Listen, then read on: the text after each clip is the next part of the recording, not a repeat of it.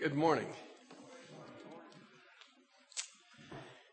Several years ago, I was asked to speak at a conference abroad, and it was a conference for those who lived in one of the most persecuted places in that particular country.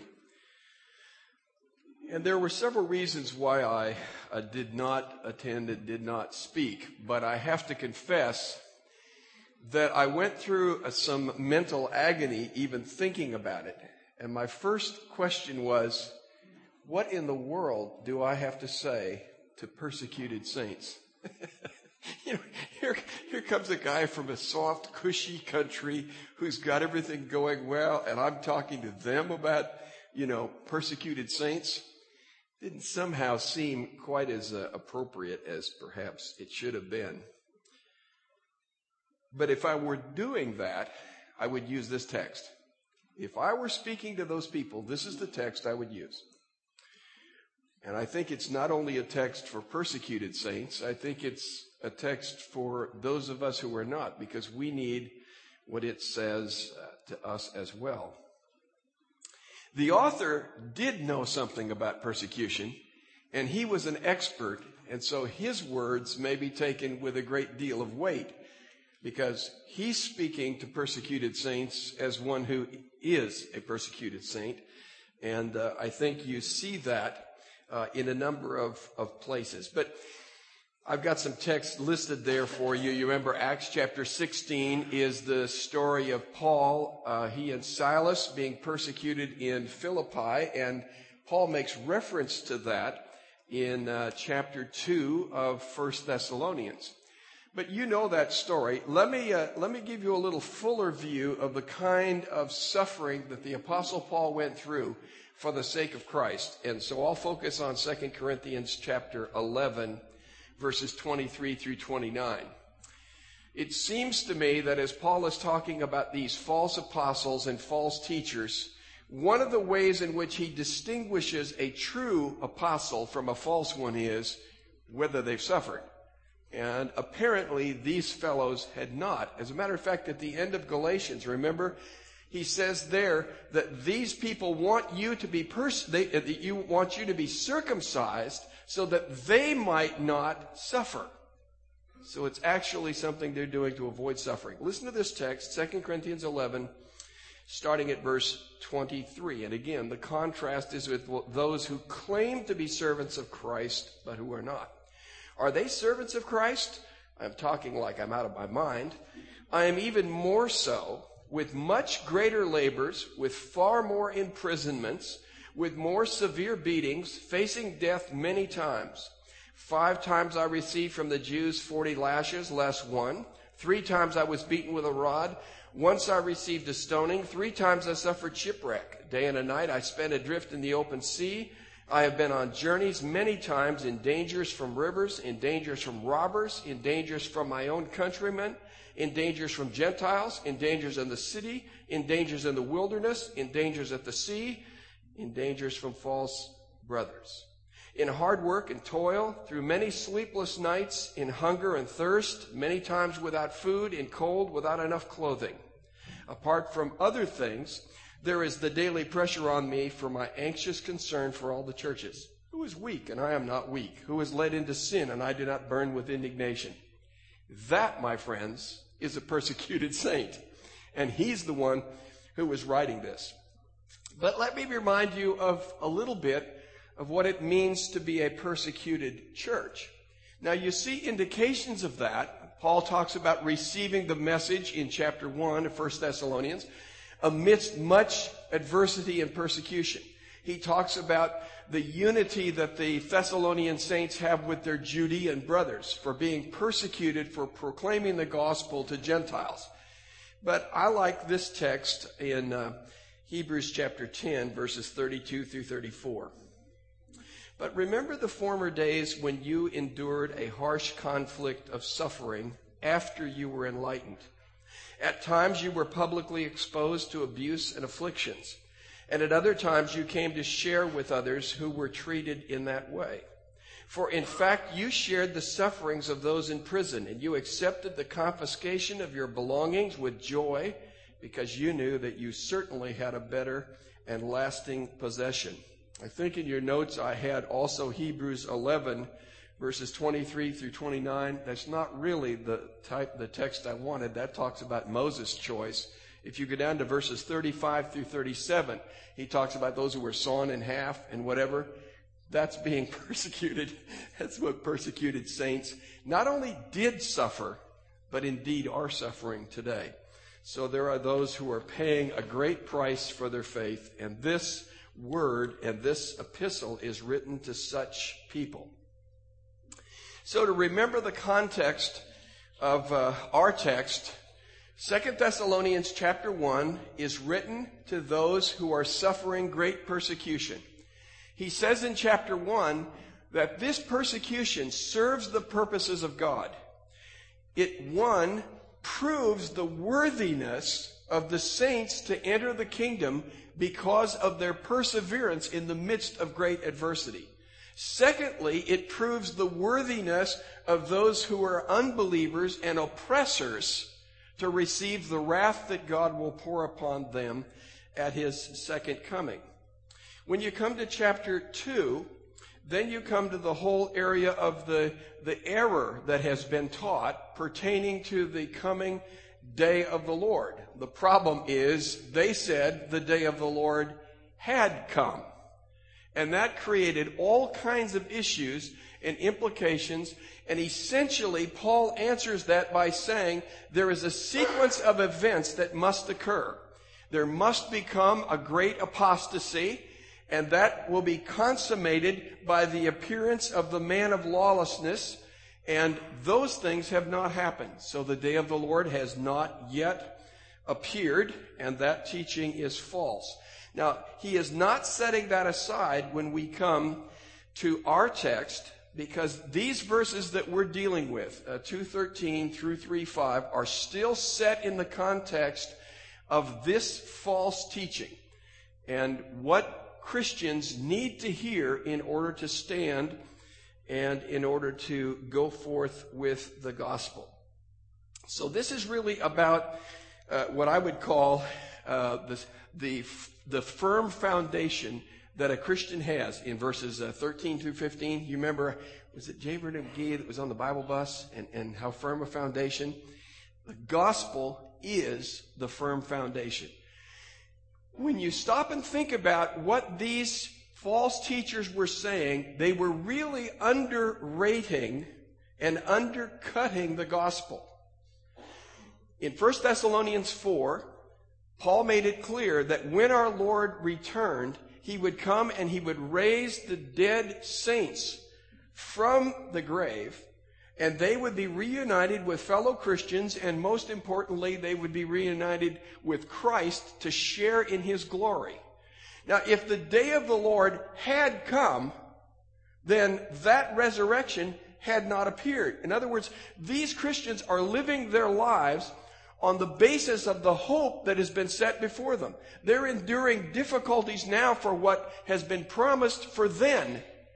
If, in fact, the day of the Lord has come and those blessings have not come with it, then you've diminished the gospel.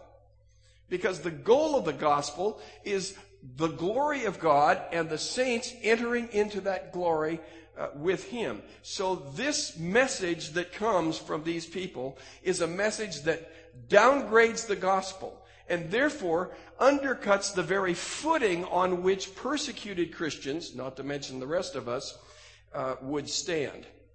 So look at verses 13 through 15. What Paul does is to reiterate the gospel, because the gospel is the foundation. Now, having said that, he does not give us every dimension of the gospel. And one of those would be the sinfulness of men. He doesn't include in that summary Romans 1, 2, and 3, where Paul proves that all men without exception are sinners and worthy of the wrath of God, and incapable of earning God's favor by any work they may do. He doesn't include that. The reason? Because he is focusing on the sovereignty of God and God's work in salvation rather than on the performance of men. This is a God-centered presentation of the gospel. It doesn't mean there are not other aspects. But when we read this version of the gospel, it focuses us on a sovereign God. And that is what we want to know when the gospel is being perverted and people are being shaken. I should point out that expression, but we, in verse 13 as it begins. I think Paul is contrasting those who, in just those preceding verses, are not only unbelievers, but they are actually living in deceit. They are blinded, Paul says, by a distortion. It's almost of another version of Romans chapter 1. They've seen the manifestation of God. They know something about God's nature, and they've chosen to reject that and replace it with something of their own. And Paul says God gives them over to a depraved mind. So I think when these false teachers, and in particular the man of lawlessness comes, he's going to come with lies that they want to believe and that God sets them to believe because they have rejected the truth of the gospel. But we then means those who are saints whose feet are firmly planted in the truth of the gospel. So that's the contrast that I see. Now, look at the origin of salvation. He says that we are chosen by God. But we ought to thank God always for you, brothers and sisters, loved by the Lord, because God chose you from the beginning. Some of you are going to look twice at your translation, depending on which one you have. Some translations, a few, will say as first fruits, because there's a little textual variation in some manuscripts. Seems to me that this is really clear. Remember Ephesians chapter 1? The point is God chose us, at the beginning of time. Yes, in a sense, a believer ought to be first fruits because others ought to come. I don't think that's the point. The point is God in eternity past purposed to save us. That's God-centered rather than man-centered in terms of the view of salvation. Now, he also points to the means of salvation. He says that you have been called, and I see that now as called of God, effectively called by God, as involving several things. He talks about the sanctification of the Spirit. As I understand that expression here, he's not talking about the work of the Spirit post-salvation, the sanctifying work of him making us more like Christ. I think what it's saying is that the Spirit of God, when God chooses saints, he sets them apart. He sanctifies them and sets them in this category, which now is going to be called with the gospel. And so the means then becomes the proclamation of the gospel, and yes, those who believe. Human responsibility is not left out of this equation, but the emphasis falls upon divine calling and divine initiative, because our security had better be based in God and not in us. Especially saints who are tempted to be shaken need to understand the foundation is the sovereign work of God in salvation, and that is certain. And it also then means that the future is certain as well. The goal of salvation is the glory of God. He says, he called you, verse 14, to this salvation through the gospel, that you may possess the glory of our Lord Jesus Christ. Isn't that what we were talking about in our worship time this morning? He has called us to share in the glory of who God is, in the glory of the unity of the Trinity, in the glory of the fellowship within the Trinity. We become participants and sharers in that glory. He said earlier that we are glorified in that state, and God is glorified in us. That is true. But the great glory and the big glory is the glory of God. He doesn't say the glory is to be with mother or father or sister or child in heaven. It's a wonderful thing. Fringe benefit. Being eternally in the presence of God and participating in his glory, that's heaven. And that's what Paul says is the goal of our salvation. Now, remember, the false teachers are meddling with the goal. They're saying somehow if the day of the Lord has come and the saints haven't been raised from the dead and the wicked have not been punished, then folks, the promises of God related to what would happen at the return of our Lord haven't happened. That diminishes one's sense of hope, and it certainly undercuts one's sense of perseverance and certainty. Therefore, he says, take your stand. Verse 15. Therefore, brothers and sisters, stand firm. Remember what he said early on? He said that you not be easily, really quickly, I think, shaken or disturbed. So you got this picture of somebody with their knees a-knocking, shaking away, wondering about the foundations. And here is someone standing on the firm foundation of the gospel of God. You don't shake when you stand on the firm foundation. So don't be shaken and stand firm.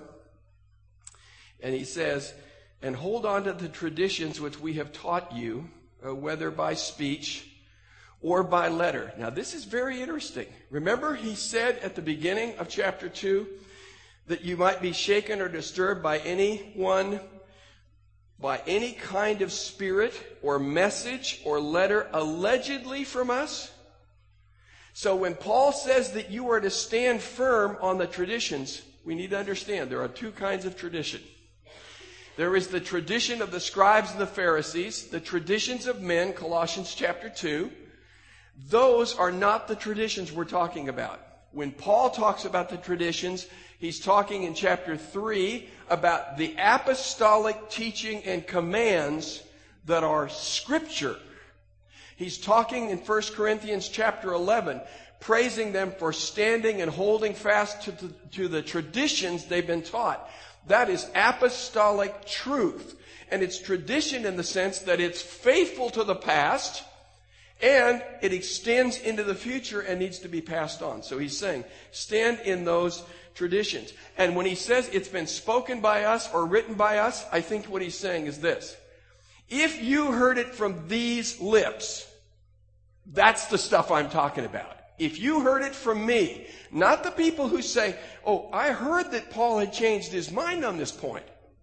If you heard it from me, and if you read it from me. Now, look at Paul's conclusion to Thessalonians in chapter 3 and see how firm he is in making authenticity of his writings crystal clear. You guys, some of you have Microsoft software, and you know that kind of gizmo that kind of looks fancy and stuff, the seal of authenticity. Look at Paul's. Chapter 3, verse 17. I, Paul, write this greeting with my own hand, which is how I write every letter. You know what he's saying? When you see an epistle and you recognize my signature, every epistle I've ever written has my signature. If it doesn't have my signature, I didn't write it. So stand on those things that are clearly the authentic Word of God spoken through the Apostle Paul, either by mouth or by word. And surely that would apply as well to those other apostles. Now, look and think about the benefit of that. I was thinking about Ephesians chapter 4, where Paul is talking about the gifts that have been given to the Spirit and the way that the church builds each other up by speaking the truth in love. What is the result of that from Ephesians 4? Verse 14. So we are no longer to be children, tossed back and forth by waves and carried about by every wind of teaching, by the trickery of people who have craftily carried out their deceitful schemes. But practicing, or I would say speaking the truth in love, we will in all things grow up into Christ. How do people grow to be mature and stable and firmly footed? By God's Word. And when they have their feet planted in that Word, and specifically here, the Word of the Gospel, then they will not shake in their boots, so to speak. Now, verses 16 and 17 are really important to me. And I call that beyond belief. And I do not mean that the belief in the gospel is something you pass by, never to return again. What I'm saying is, Paul is not content with mere academic reality. You see, like we were talking about this morning, when one enters into the faith through the work of Jesus Christ, you enter into the same communion and intimacy that the Father has with the Son, that the Son has with the Spirit, that is within the Trinity. There is a relationship, not just an intellectual database. There is a relationship that Christians enter into. And so what he's talking about here is, based on this firm foundation of the gospel, that gospel results in an intimate relationship so that now our Lord Jesus ministers to us in an intimate way. Verse 16. Now may our Lord Jesus Christ himself, and God our Father, who loved us and by grace gave us eternal comfort and good hope, encourage your hearts and strengthen you in every good thing that you say or do. Do we find comfort and stability in God's Word? We do. But as Christians, if we are related to God through the work of Christ, then there is an intimate relationship that sustains us. So let me give you some examples. Psalm 73. Here's Asaph. You know, it's one of my favorite Psalms. But here's Asaph grousing about how the wicked are prospering and how he, the righteous, is suffering and doing so. And then he begins to look at things in terms of the end game. And he says, whoa, those guys are doing pretty well now, but they're headed for hell. Those guys seem to be doing pretty well now, but their life is a life lived in shaking their fist against God. They don't know God now, and they won't know Him then. They'll spend eternity, as 2 Thessalonians 1 says, apart from God and His glory. So there's no benefit, so to speak, in unbelief. But the psalmist says this. He comes to his senses, and notice, he doesn't just rest on truth. It is truth, but what I'm saying is the truth is the platform that you move beyond in the sense of relationship to enter into what God has for us. But I am continually with you, God, and in fact, you hold my right hand. You guide me by your wise advice. Then you will lead me to a position of honor. Whom do I have in heaven but you? I desire no one but you on earth. My flesh and my heart may grow weak. And you could even add, somebody may whip on my body, but God always protects my heart and gives me stability. That's the stability of intimacy with God. And it's based upon the gospel, which brings us to relationship with God. So I see this as the implications, the outflow of the gospel. Here's another text in Acts chapter 18. Here's Paul after some very difficult times, wondering what the future holds. Acts 18, verses 9 through 11. The Lord said to Paul by a vision in the night, do not be afraid, but speak and do not be silent, because I am with you, and no one will assault you to harm you, because I have many people in this city. Look at this. So he stayed there 1 year and 6 months. Could have fled out of town. God said to him, I'm with you. The intimacy that comes through a relationship with God through the person and the work of Christ based upon the gospel message. All right, now let's look at verses chapter 3 and the verses which follow. Notice that he moves from the you, the pronoun you and your, to us. So he says in verses 1 and 2, finally, pray for us, brothers. I take it that means Paul and the apostolic team that is there going, Timothy and others, and sisters, and that the Lord's message may spread quickly and be honored as in fact it was among you, and that we may prove that we may be delivered from perverse and evil people. For not all have faith. That's a very interesting text, and I'm going to tell you, I changed my mind on that early this morning. I read that text, and I thought that what he was saying is, please pray for us so that persecutors don't pick on us. I said to myself, wait a minute, that can't be right. He's talked to them about the way in which he came boldly with the gospel in the midst of his persecution. He came to them saying if they came to faith in Jesus, they would be persecuted. This whole text is about standing fast in persecution. Why would he say to them, you guys stand fast, don't be moved, don't shake, pray for me that I don't suffer? Doesn't make sense, does it? And then I looked at that expression. This is what really tripped me. For not all have faith. You want to say, duh. Who's he talking about? Who is he talking about? It finally dawned on me what's taking place in this text. And I think the problem came for me from that word perverse. Most all the translations, they got it wrong. They take it in the sense of wicked or evil. So if you got a little concordance program, go off and look up that word. You know what it means? Out of place. Out of place. When the thief on the cross is watching what Jesus is suffering and he's watching the mocking, he says to his fellow thief, he hasn't done anything out of place. He hasn't broken Roman law. He hasn't stepped outside the lines. Now, suppose then that what he is saying is all men who profess to be believers, all men who profess to be speaking for me are not all believers.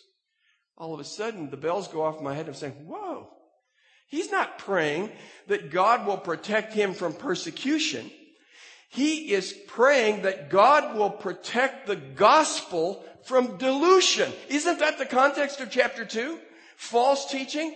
He's saying, therefore, I'm praying that God will protect us, the apostolic team, from people who join with us, who say they are from us. Remember, John talked about those who went out from us but really weren't with us. People who, in fact, claim to be believers, claim to be speaking the truth of the gospel, but they've crossed the line. Now, I was thinking about texts that make that pretty clear. Do you remember 2 Corinthians chapter 11? All the way through 1 Corinthians, you've got this division. I'm of Paul, I'm of Apollos, whatever. 2 Corinthians, it begins to heat up a little bit until you get to chapter 11. And now he says, these men are false apostles, messengers of Satan. They're not men with a true gospel message at all. Or when you think about 2 Peter, and Paul is warning about false prophets and the message that they bring, and they come into your love feasts, he says. Those are people who are claiming to be in the fold and are not. And they are teaching perverse truth. They are deluding and deceiving. 2 Timothy chapter 4, the last days. The world is going to want a new message. And they're going to draw to themselves the messengers who claim to have that. And those messengers may well claim to be proclaiming the faith. Just as those people came to the Thessalonians and said, this is what Paul wants you to know. I think what Paul is praying is that God will protect them from people like that. By the way, in 1 Timothy chapter 2, he talks about Hymenaeus, remember, and Alexander, who he turned over to Satan that they would learn not to blaspheme. Those were people who departed from Paul and departed from the apostolic preaching of the gospel. So I understand this whole text to be about the purity of the gospel. That's why I changed my title in spite of all the ripples that makes for everybody else. The issue here is the purity of the gospel. Because when you dilute the gospel, you undermine the foundation on which saints stand and persevere. When you dilute the gospel, you dilute the message by which men are saved. There's no target bigger than the gospel of Jesus Christ for Satan. And he has his people. By the way, the next verse is going to go right there. If you think it is just men who are the problem, he says, no. Look at verse 3. But the Lord is faithful. Here are these perverse oversteppers who are deceivers. It's the Lord who's faithful. He will strengthen you and protect you from the evil one. Now, the text literally says the evil. The text we read in John chapter 18 this morning, protect them from the, same phrase, the evil one. Ultimately, all deception has its roots, its foundation in Satan, the great liar and deceiver. All deception comes from him. So when he speaks about protection now, he moves beyond himself and the apostolic team, and he says, behind all of this is Satan and his deceiving work. God is stronger than him. He will defeat him. He will take his instruments and blow them away with his breath. He is the one who will protect us and you and the truth of the gospel so that men may be saved and the gospel may go forward. Now, I'm not sure whether I made reference to this, but the imagery changes between the end of chapter 2 and the beginning of chapter 3. In chapter 2, the gospel, the pure gospel of Jesus Christ, is a solid foundation. It's concrete. The other day, some guys were doing some work at our place, and they wanted to dig a hole to set some posts. And I said to them, well, actually, I poured my own sidewalk, and I can assure you it's not 3 or 4 inches deep. It's at least 6. I was wrong. It was 8. The guy says, oh, yeah, this will work. I want to tell you, I built that to be a firm foundation. Now, it's not as firm as the gospel, but it was firm. So what he's saying there is, it's firm and it will not be moved. Therefore, anybody who stands on that gospel won't be moved either. Now, this is talking about the gospel in motion. And it's as though he's picked up the image of a runner. And so now what he's talking about is the gospel is speeding forth, and he's praying that it will be prosperous. And the way it is to be prosperous is to be pure. It is the pure gospel that saves souls. It's a diluted gospel that is trouble. And that's why he sees Satan behind it. You might take that text, the gates of hell will not prevail against it. God is greater. He will protect not only Paul and those preachers, but also these saints from the evil one and his deceptive work. So you have verse 4, which is really an expression of Paul's confidence and encouragement. Will these people stand? If they're standing on the gospel of Jesus Christ, if they are proclaiming the gospel of Jesus Christ, they will. So he says, and we are confident about you in the Lord. I said to you, this is a God-centered text. He's not saying, I know you guys work hard at it. You are really, really in there. He says, I'm confident in the Lord because the gospel and salvation is God's work. We participate, but it's Him, not us, who is the key to its success. So he expresses that confidence, which surely is an encouraging word to them, in that He will enable you in what you are both doing and will do. Remember Philippians? It is God who is at work in you, both to will and to do of His good pleasure. Paul is confident that is going to take place. Now he goes back to prayer. I see prayer as taking place 3 times in our short text. That's a lot. And he says, now may the Lord direct your hearts toward the love of God and the endurance of Christ. In other words, he's saying, may God put your focus Godward. And when He does, you ought to be thinking in terms of the love of God, and the endurance, the perseverance, the faithfulness of God. And all of a sudden, it dawned on me what Paul, at least for me, what Paul was doing here. What are the three words that characterize the benchmark for spiritual growth and progress for the Thessalonians, from 1st or 2nd Thessalonians? Faith. Hello. Love. He doesn't say faith, hope, and love. He says faith, love, and hope. What he's done is by turning the focus from man to God, he's saying this. Our faith is rooted in the faithfulness of God. That's why we can have faith and grow in faith, because His faithfulness is where we stand for the present and for the future. Love. Well, we know, John says, we love because He first loved us. 3 times in this passage, he tells the saints that they are loved by God. Now, a lot of people don't like the doctrine of election, and they don't like to hear that God makes those big choices. Whatever you think of that, friend, Paul ties love and calling and choice together. When God chooses us, He chooses us to set His love on us. Election is not unloving. It is the choice to love. Well, I could get off on that and get all excited, and I thought I'd back off. Hope. Hope is based on the steadfast, sovereign power of God. We know God is good, but it's possible that there's a God who's good and weak.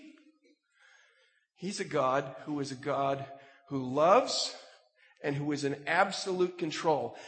I said these false teachers want to undermine the end game of the gospel, which is entering into the glory of God. If God is absolutely sovereign, as He has emphasized in His proclamation of the gospel and His preservation of the saints, if God is absolutely sovereign, then what He promises is going to happen. Is it not? It's going to happen because God said it would. Oh my, I'm getting all excited. Okay, well let me say a couple things in conclusion. I won't exactly follow the PowerPoint, but then I never really do. The purity of the gospel is the key to perseverance and the progress of the gospel. The purity of the gospel is the key to saints persevering. And the purity of the gospel is the key to the gospel advancing. And that is why, my friend, Satan is after the gospel. You want to know where Satan will come? He's going to come to the gospel. Because if he can undermine that, if he can modify that, if he can change it, take away the hope part, take away some other part of that gospel, then he has got men where he wants them. The gospel goes ahead when the gospel is proclaimed simply and purely. That's why Paul says, I'm old Johnny one. I know it's a paraphrase. I'm old Johnny one note. I preach Christ and Christ crucified. That is the message. He says in Galatians, if I come to you and I change anything I said about the gospel, in effect, to hell with me and to hell with anybody who changes that message. That's how important the gospel is it not? And my friend, that's why every week we need to rehearse exactly what that gospel is about. In some churches, and I love and respect people there, in some churches, they have the gospel every week, but they're preaching to unbelievers. That's not the focus. We need to be preaching to ourselves about the gospel, reminding ourselves, this is where we stand. This is how the gospel goes forth. And if an unbeliever happens to be in the crowd and hears that message, and God's working in his heart, they'll get saved. But my point is, who's the target? Don't make Sunday morning the target for evangelism. Make Sunday morning the target for Christians to get Christ-centered. And then let the unbeliever hear it and get saved.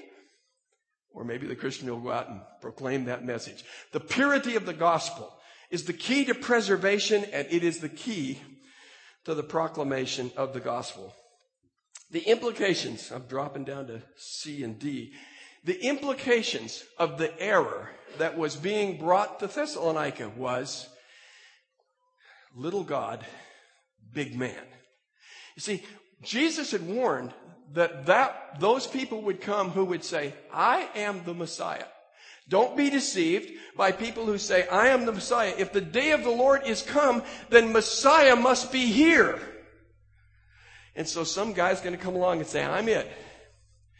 What that does is diminish the bigness of God because it doesn't fulfill what God said would come when He came.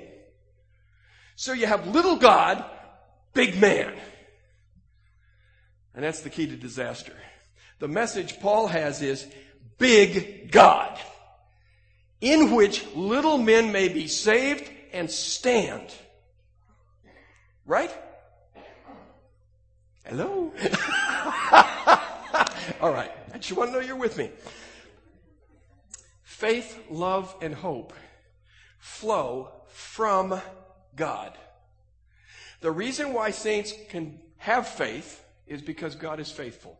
The reason that they can love is because God is love and He loved us. The reason that we can persevere is because God is in control.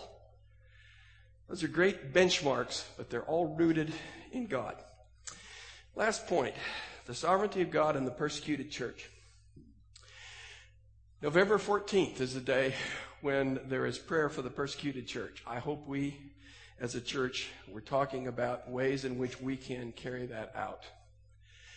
But I want to tell you, my friends, there are people today, most Christians are in some way facing far more persecution than you and I are.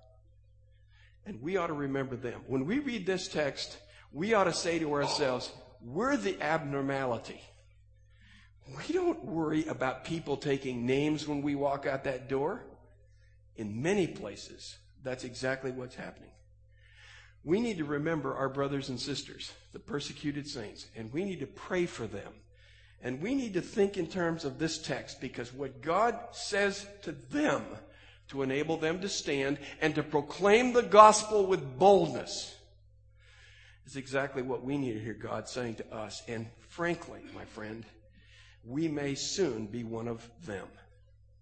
Father, thank you for these words from your text. Thank you for the purity of the gospel. Thank you for the way in which it exalts you. And it gives us a firm footing on which to stand. We pray that we would be alert to be attentive to the things that you have said and spoken through your word, and that we would filter any other claim to what you have said and trust only in your word and in the gospel as you have proclaimed it. Help us, Father, not only to be concerned with persecuted saints, but help us to be willing to endure what they are now enduring as the Thessalonians once did, because they are so sure about your salvation. If there's someone here who doesn't know the Lord Jesus, may they be convicted of the fact that they are a rebel against you. They have rejected your truth.